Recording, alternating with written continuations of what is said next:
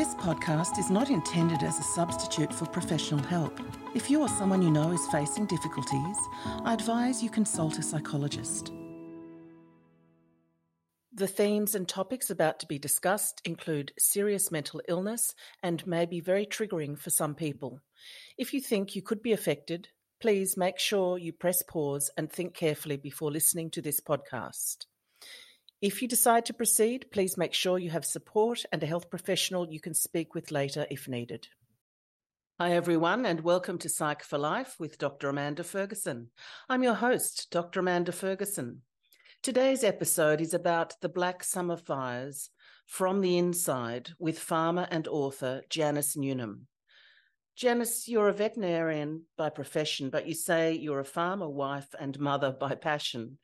And you and your husband, Robert, operate an Angus cattle farm in the picturesque valley in Walwa in the Upper Murray of Victoria, Australia. You're also community advocates and volunteers, and the Australian 2019-2020 Black Summer Fires devastated the Upper Murray and your property.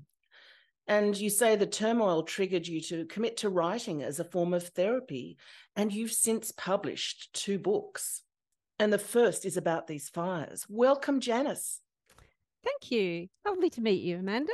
And you too. I was so lucky to hear you speak at the launch of Ian Westmoreland's podcast on Kintsugi Heroes, the Alpine special, which arose from those devastating Black Summer fires. And I was struck by your experience as a self-described ordinary person, as you all were, dealing with these extraordinary times and how it's changing you and your life ongoingly. And you describe the volunteers as ordinary people as well, who became extraordinary.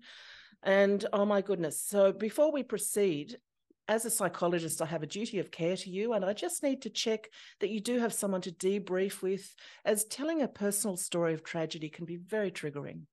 No, that's fine. I've got someone to chat to. Thank you. Very good.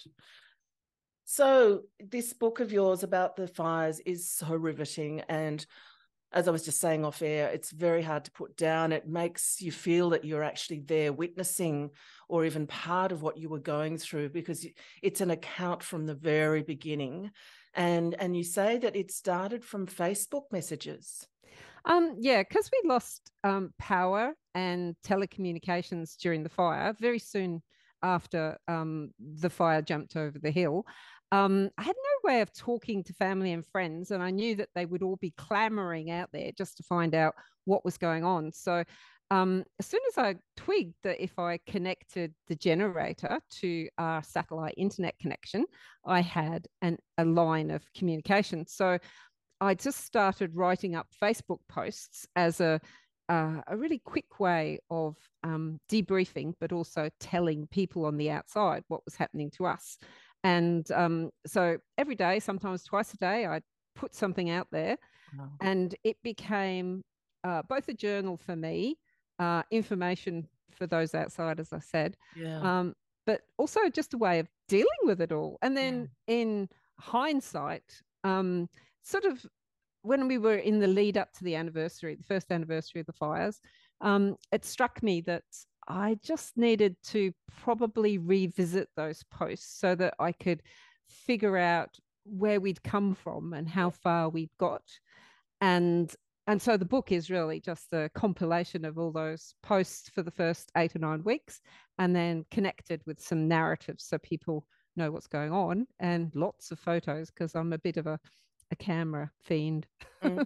Oh, look, those photos. I mean, just looking back in the book just now, the red sun against the black bushfires. I mean, that blood red sun. Oh my, the pictures. It is a picture book, and it's partly why it's so riveting, as well as the way you've written it, which is brilliant. Thank you.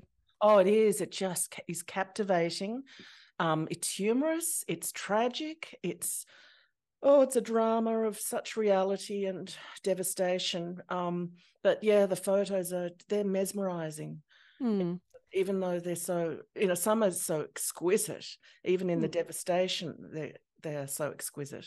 I think it's very, very reflective of what so many people went through during the bushfires, particularly those on the land, obviously. But that orange glow that you mentioned, we lived in an orange environment Yes. for weeks, and it was bizarre. I know. I know seeing the table set with people sitting around it and the orange that you're all sitting with in the sort of daytime, and then with a little candle or something. I mean, it's all pervasive, that orange. Yes, exactly. Yeah. But and that sort of seeped into the outlying areas like Albury Wodonga. They were also sort of blanketed in smoke and orangeness. So I think everybody sort of had a bit of a touch of the drama from the fire experience. Yes. Yes. Look, even those of us, you know, ages away back in Sydney, watching it unfold night after night on the TV, it was just, it made you feel so helpless. You just wanted to do anything you could, but it was just so horrifying to watch all the decimation of wildlife and Absolutely. homes, people's Yeah. homes, and livestock and the Yeah. trees. That massive media exposure would have been really confronting and traumatizing for everybody. But I really understand that if I had seen what they were saying on the media, um, I think I would have been in a much worse place mentally. Mm. Um, for example, at one stage, I understand that the media described that Walwa was wiped out, it was gone, Yes. and it wasn't clearly. No. So I think it would have really had us all running for cover. I know. It's ironic because you say in the book that the thing you found most difficult was the isolation, lack of communication, and sending your boys and husband off into the fires. And yet the very thing you're saying now, that the lack of media, thankfully, Yeah. was the thing that, was also protective. And if we start from the beginning, it was Christmas 2019 that you say came and went, and then disaster struck because of a lightning strike that started in your shire. And It actually started it over the river, so in New right. South Wales. Uh-huh. So we'll blame them. Yeah. Always. Yeah. But yeah, so lightning strike, and it triggered the bushfire, and it kind of sat up there and sort of glowered for probably 24 hours. There was sort of pools of smoke going up, and then it all sort of turned pear-shaped and Mm. turned into the beast that jumped over the river and gobbled up the Upper Murray. Yeah, you say that when you saw it, it looked like an atomic bomb at first. Yeah. When it was coming over the hills into our valley, I went down to a neighbour's property where they've got lots of Arab horses, and they're actually absentee farmers. So I went down there just to check on how the animals were, and I took a photo just for the absentee farmers to say, look, this is happening, sort of thing. And it literally did look like an atomic bomb mushroom cloud going up over the top of the hill behind their property. It was terrifying. Awful. And it was that mob of horses, I think, that you mentioned, another neighbour farmer, and you tried to round them up into a corral, but you couldn't do it. They wouldn't go. No, that's right. It was actually the absentee farmer who drove over from his other property, and he arrived on his own, and he had this idea that yes, he wanted to put them for safety into the stockyards. I didn't fancy the idea, but anyway, he wanted to do it, so we tried to get them in. But if you know anything about horses, and Arab horses in particular, they tend to be a bit flighty, and they were quite beautiful as they were sort of galloping around with tails and manes flowing in the wind and bucking and carrying on. But at the same time, they were totally uncooperative, and they wouldn't go in the yards. And as it turned out, it was just as well they didn't, because the yards were right in the path of a fire tornado. So, and a tree came down on the yards, so they would have been demolished. Whereas what they did do, as a lot of stock did, they basically made their own luck, as it were, and they just moved in such a fashion that they were either ahead of the flames, or cattle in particular were amazing because they would work their way along the front, wait for a break in the flames, and then just dive through as a mob. Wow. And spin round in the back and sort of stomp all out all the sparky bits, and there were so many more survival stories as far as livestock were concerned that I had hoped for. So yeah, amazing stuff. That is wonderful, and I do sort of share that bond, or a memory of the bond that you have with what you call your girls, the cattle, because I grew up with cattle and sheep on a property with my grandparents. I used to spend my holidays out at the property, and the girls, calling the cows the girls and the sheep the girls even. It's such a familiar thing to me. So that would have been so devastating, having all of the livestock to look after. And I read you scurrying around from farm to farm and your own farm and trying to rescue and look after dogs and the ringtail possum that you discovered, and looking after that. Oh my goodness, so many people and so much livestock and animals to look after. Absolutely. But we did get help. The Department of Ag was amazing. The Department of Many Names. I think they were DWELP at that stage, but I think they're something else now. Anyway, they sent in crews that came in to help with triage and destruction of damaged stock, etc. And they did a fantastic job. And there were just so many people that sort of came out of the smoke to give us a hand. Some of them were professional and qualified, etc. But there were lots of just ordinary people, particularly in the recovery period, that really just stepped up. They just brought whatever resources and capacity and capabilities that they had with them. And they were the real heroes, I reckon. But yeah, it was a terrible experience, but I think it was the making of lots of people for my boys. They really stepped up, and they were amazingly brave and resourceful and fantastic. And yeah, they became men. Yes. I mean, your son rushing in and out of the fire, and you seeing him fall to the ground and then pick himself up again, and your husband driving off into the fire and on a dozer that only goes 5 kilometers an hour at maximum. And he nearly died in the fire. It was only the wind changed, and yes, he could have been toast. He was I don't know, boys do have this sort of sense of fearlessness, or they just don't foresee what could happen and just go for it. But there were some very close calls, and I can remember all three of the two boys and my husband would come home of an evening, particularly after one really rough night, and they'd sort of come scrambling in the door, and they were laughing and being bizarre, and it was just like a release of emotion, because they'd been really in the thick of it and in the face of doom, death and destruction. And they just come in and have these amazing, very vocal, very noisy debriefs. And I think that was really good. I think if they had been on their own, like if it was just my husband with me, then that might have been a bit difficult, because I wasn't there at the time. You need to be able to debrief with somebody who's been in the same situation.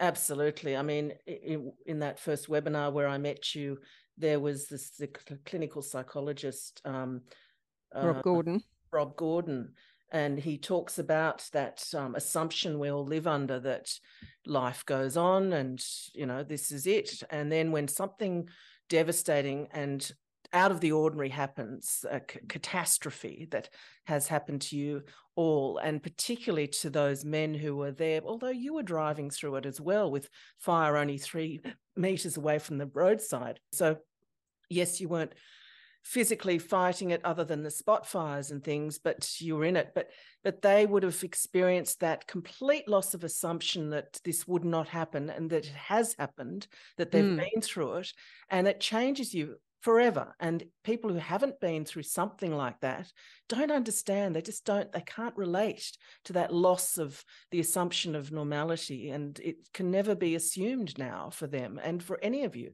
Yeah, absolutely. I think in order to really understand something, you have to have walked in those people's shoes. You have to have some experience in order to reflect on it adequately. And I suppose that might have been one of the issues immediately after the fire.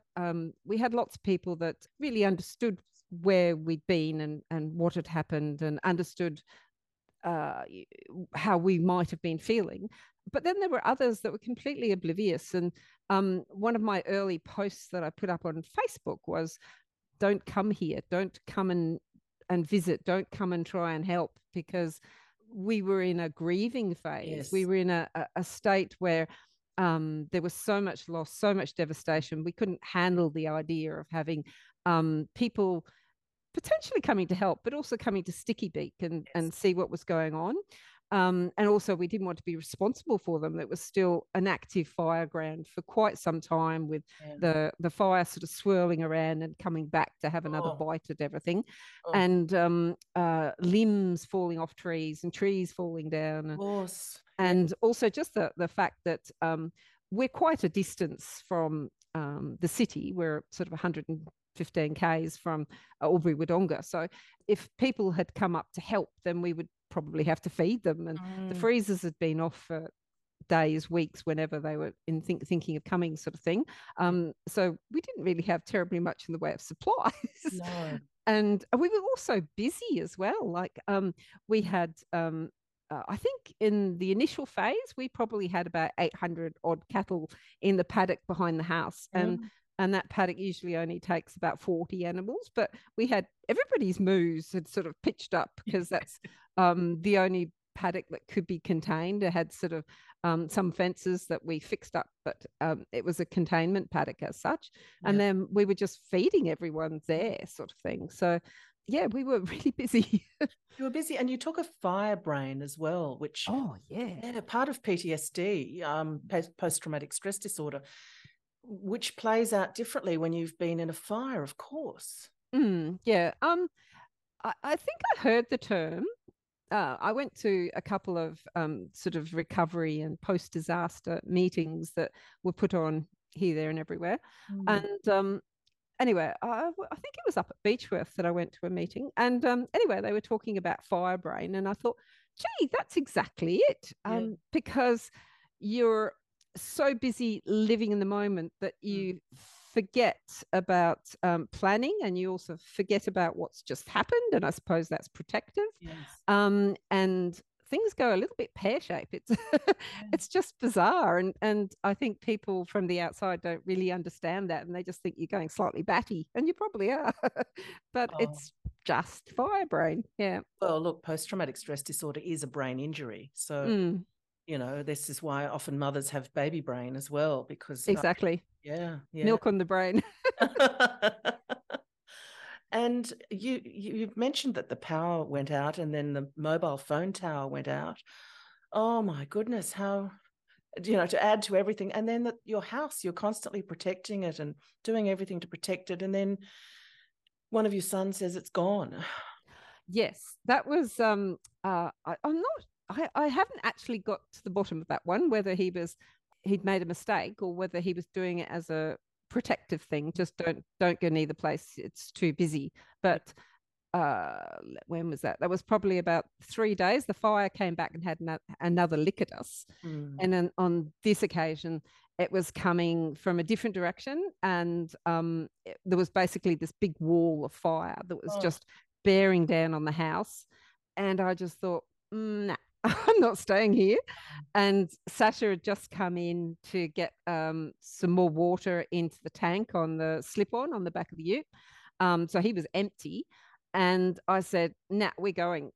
So we just loaded up dogs and into the car, and the car was already pre-packed with all our treasures.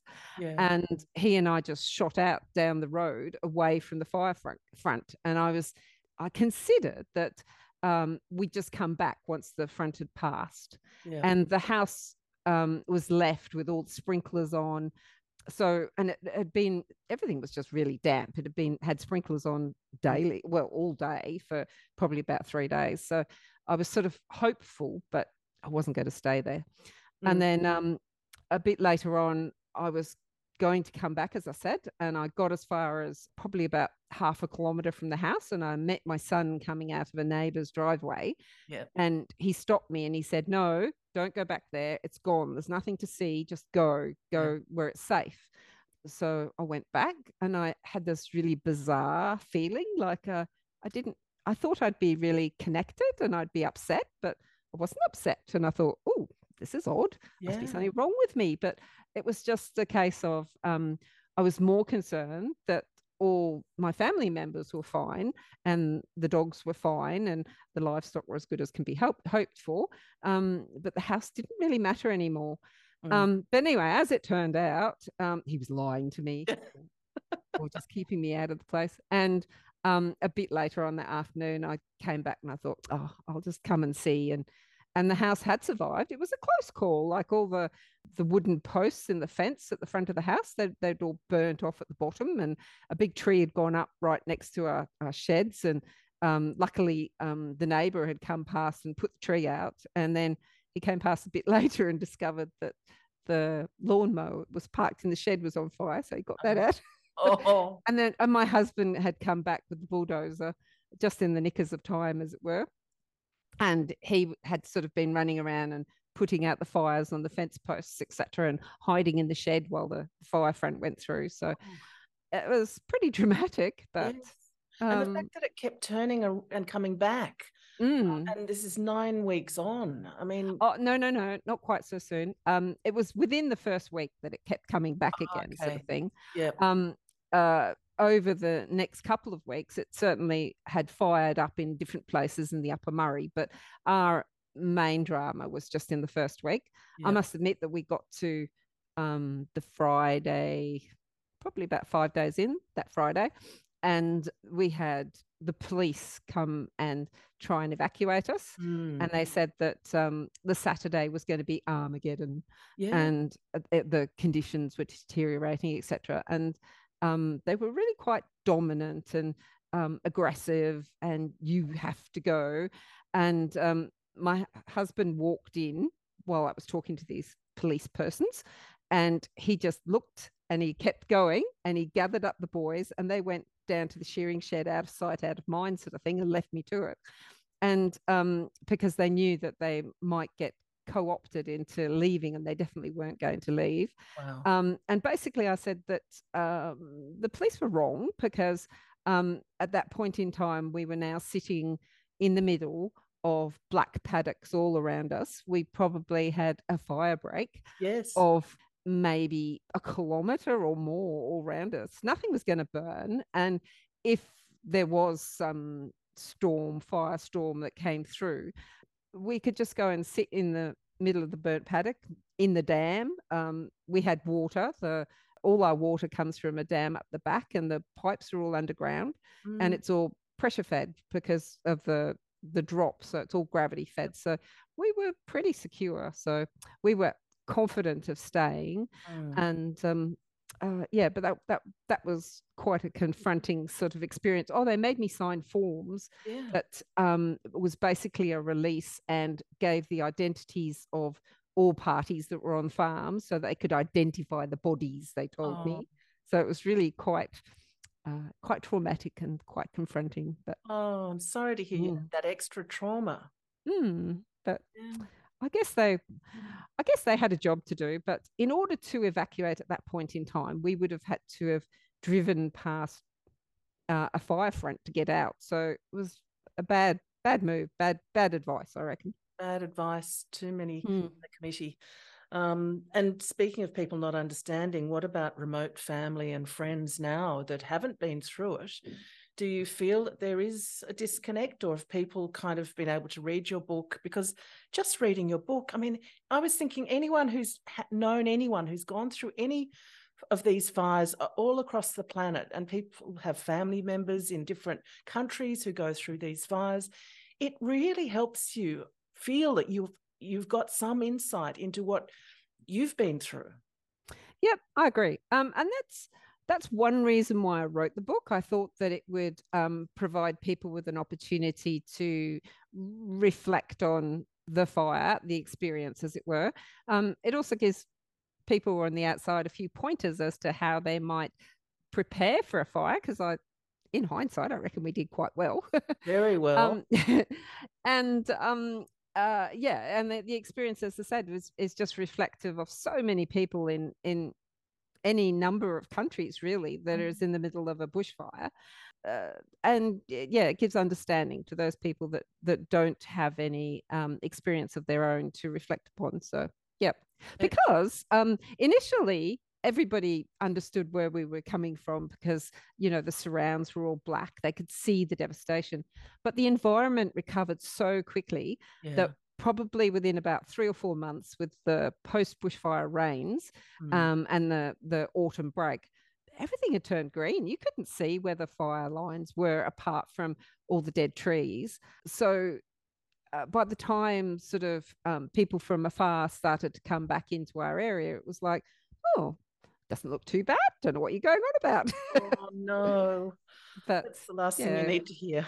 yes, but yeah, we were actually quite fortunate. We certainly weren't as impacted as some people. As I said, we home survived. Yeah. We lost quite a bit of infrastructure as far as fencing and some machinery, and up at our other property up the road, that was 100% burnt out. But our biggest problem was that we lost fodder, stored fodder, but also pasture. So we had to sell off animals just so that we had less mouths to feed, which meant that we lost all our genetic improvement Oh. herd, and we were selling at pretty poor prices at that point in time. So it was a financial loss as well. And then we had to buy in feed and all that sort of trauma. Up at the other property, my husband's family farm, the house that he was brought up in, and it was filled with treasures, all those treasures of your childhood Yeah. and family stuff. Nobody was living there at that point in time. My mother-in-law is in aged care, and there was also his granny's cottage that was there, so that went as well. So those sorts of physical material losses were quite devastating and impactful to particularly my husband.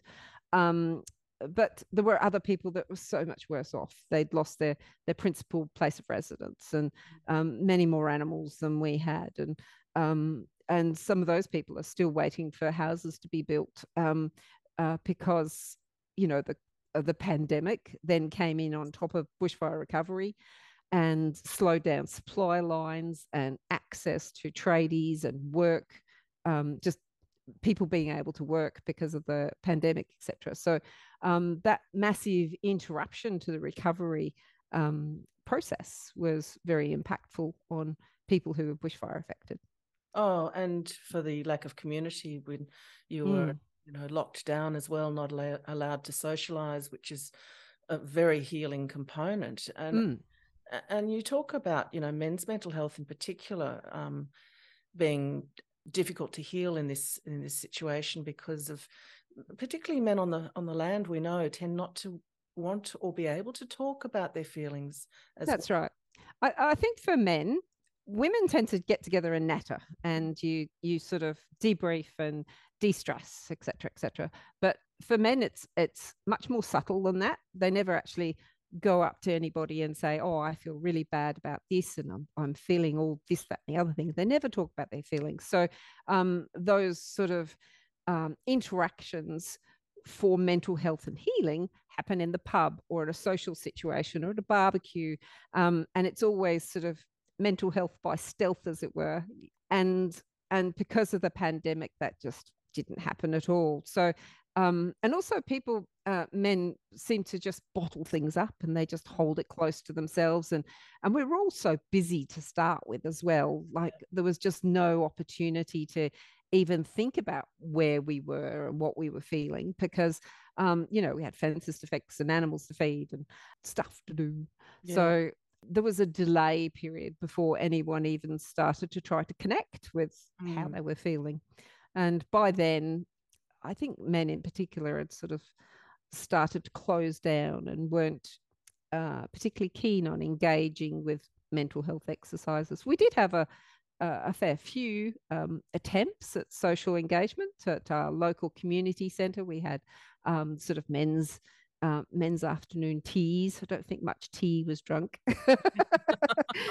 And they had sort of music and opportunities for them to sort of debrief and talk to each other, which was quite helpful. But I think that those occurred quite long after the event because of the pandemic, which was damaging.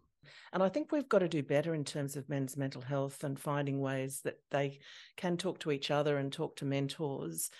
I think if you're in a remote, sort of more remote situation as you are in country settings, it's not the same as when I'm here at a beach setting, and in the mornings I see all the guys hanging around each other's in each other's company at the surf club, and they all just naturally hang there and have a coffee or have a chat, and they're bonding. You can clearly see them connecting and really benefiting from each other's company and talking openly and in a relaxed way. But those sort of social, water holes, gathering holes, if you like, don't probably exist as naturally where you are in country towns.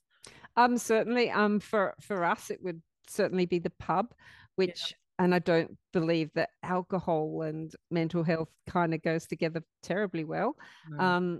But effectively, that's really all we've got as far as somewhere for the men to go and just talk casually about whatever, if they're able to open up. And also sporting events, obviously, on the sidelines at the football or whatever. But unfortunately, in our area, our local football team has gone into recess because our demographics are such that we don't have enough children to play, and we have to import players and blurbity blurb. So that's quite dramatic for our small community as well, because the football club's the social hub. So that's gone. I am very impressed with Ian Westmoreland's idea and his men's health mentorship program.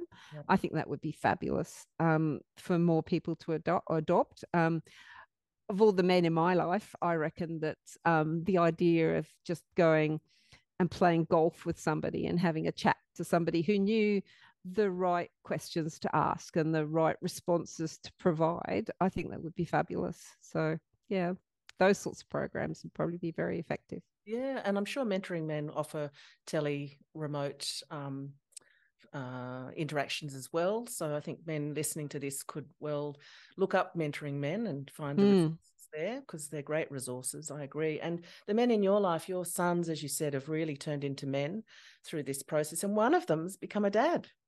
Yes.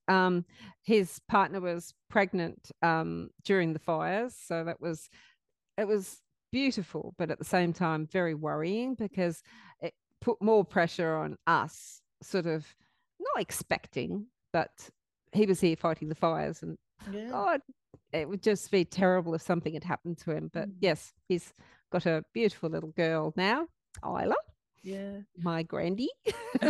Your first grandchild. Yes. How Yes. exciting. Yeah. So some good things have come through, and one of them is your writing, which, as you said earlier, it was started for a reason, to help you debrief. As any good writer, any natural writer finds writing therapeutic, and you did find writing was a therapy and is helping others, and it's going to help so many people. The first book, which I've read about the fires, is so instructive. Hate to say it, very entertaining as well, but and captivating and hard to put down. But your second book as well has come around now, and you said off air earlier that you've been carrying this book around in your mind for years and years. What is it about this second book that's really captivated you? Well, that book came about because when I first came to Walwa, I was a tenant in a house just up the road. And when I first moved in, I felt that the house was a bit spooky, and just odd things. Like I felt that things moved, and I came to Walwa with my Kelpie dog, and the Kelpie wouldn't go into one particular bedroom at all, and just every now and then he'd stare at things, and his hackles would go up. And anyway, I thought the house was haunted. So I asked this beautiful old man who lived up the road. He was a neighbour, and he'd been born and bred in the Upper Murray. And he thought himself a little bit of a lady killer. He was lovely. He used to come into work and have a cup of tea with girls. Oh. But anyway, he told me the story of the house as a ghost story. Yeah. He was trying to put the wind up me even more, I think. But yes, indeed, there was a very odd story about a mysterious man that came into town and sort of stalked, if you like, these two women and eventually married one of them. And the other sister died under mysterious circumstances. And then all sorts of odd things happened. And then eventually he and his wife had this car accident just over there out of my window, and his wife was incinerated. And then, was it murder or was it an accident? Was he the victim of post-war PTSD, and that's why he was a bit odd, or was he a malicious, conniving murderer?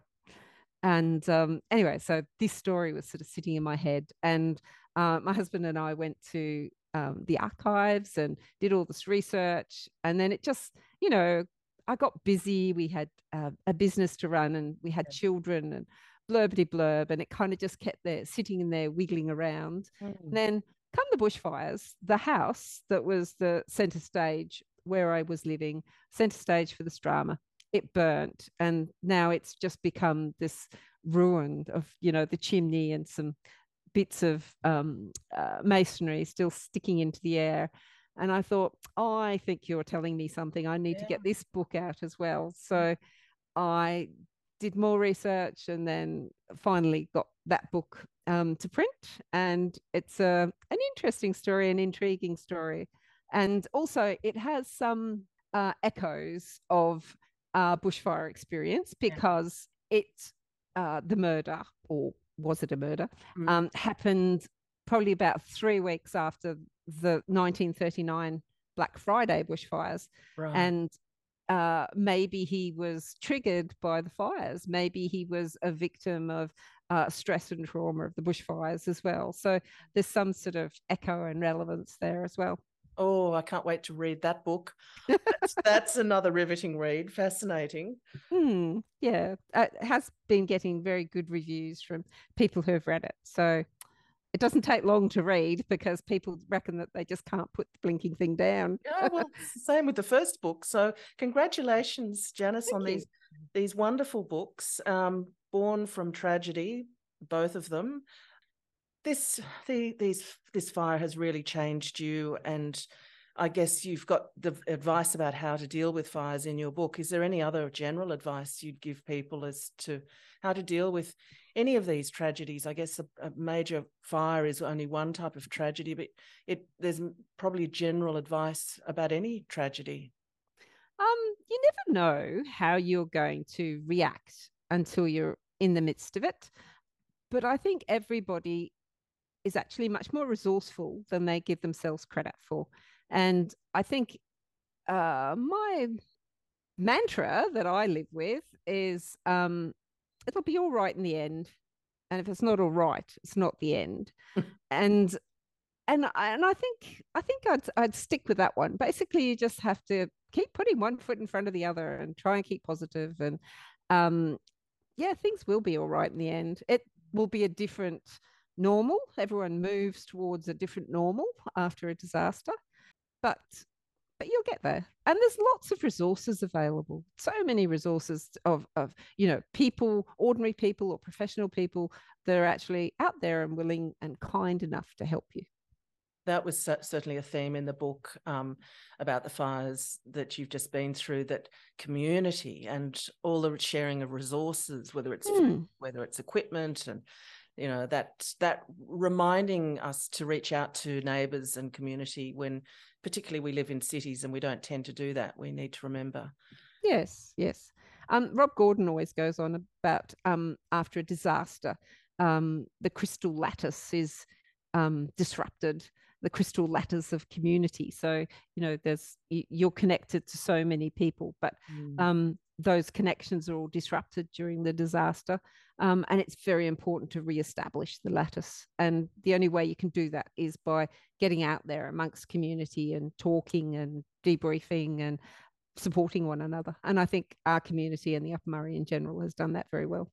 Beautiful. And it probably will need to keep doing that for years to come, because we know the fallout and the need for help really doesn't kick in till a while after, and people aren't usually ready for help until quite a while after a big tragedy like that.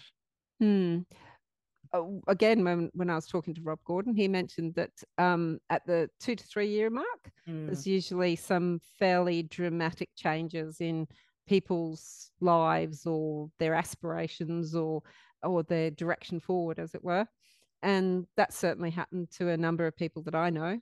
Yeah, personally, my relationship has broken down. Oh, sorry. Yeah, but and that drama has been harder to deal with than a natural disaster for me. Well, it's so personal, I imagine. Yeah, Whereas, but I think for my husband, I think he just discovered that he just really needed to reorganize his life and make changes to make himself happy, and that's fine. I want him to be happy, so if what he's doing is making him happy, then that's good. But we'll still be friends. We'll still work it out somehow, and we've still got family together. So obviously, well, as you said, you can't go through something like this and not be changed. I do hope that he works his way back to you. thank you. And look, it sounds like we're going from another tragedy to something joyful, but I do ask all my guests, what makes you psyched for life? Nature. Oh, My my favorite thing, if I'm feeling at all down, is literally to go out in the paddocks, go out amongst nature. You'll often find me lying on my back in the middle of the paddock, looking at the trees or the clouds, and the cattle come up and they kind of get a bit curious as to what on earth this strange human is doing lying in the middle of the paddock. So you get a really good view up their noses and but yeah, just nature. It just literally grounds you. The size of it just puts everything back into perspective. We're so small in comparison, and yeah, the environment keeps going and it gets better, and yeah, it's a cycle. Everything's a cycle, so it's very grounding. So yes, nature psychs me. that's beautiful. And it reminds me of that great phrase, what hurts heals. So fires hurt and nature heals again. Absolutely, yes.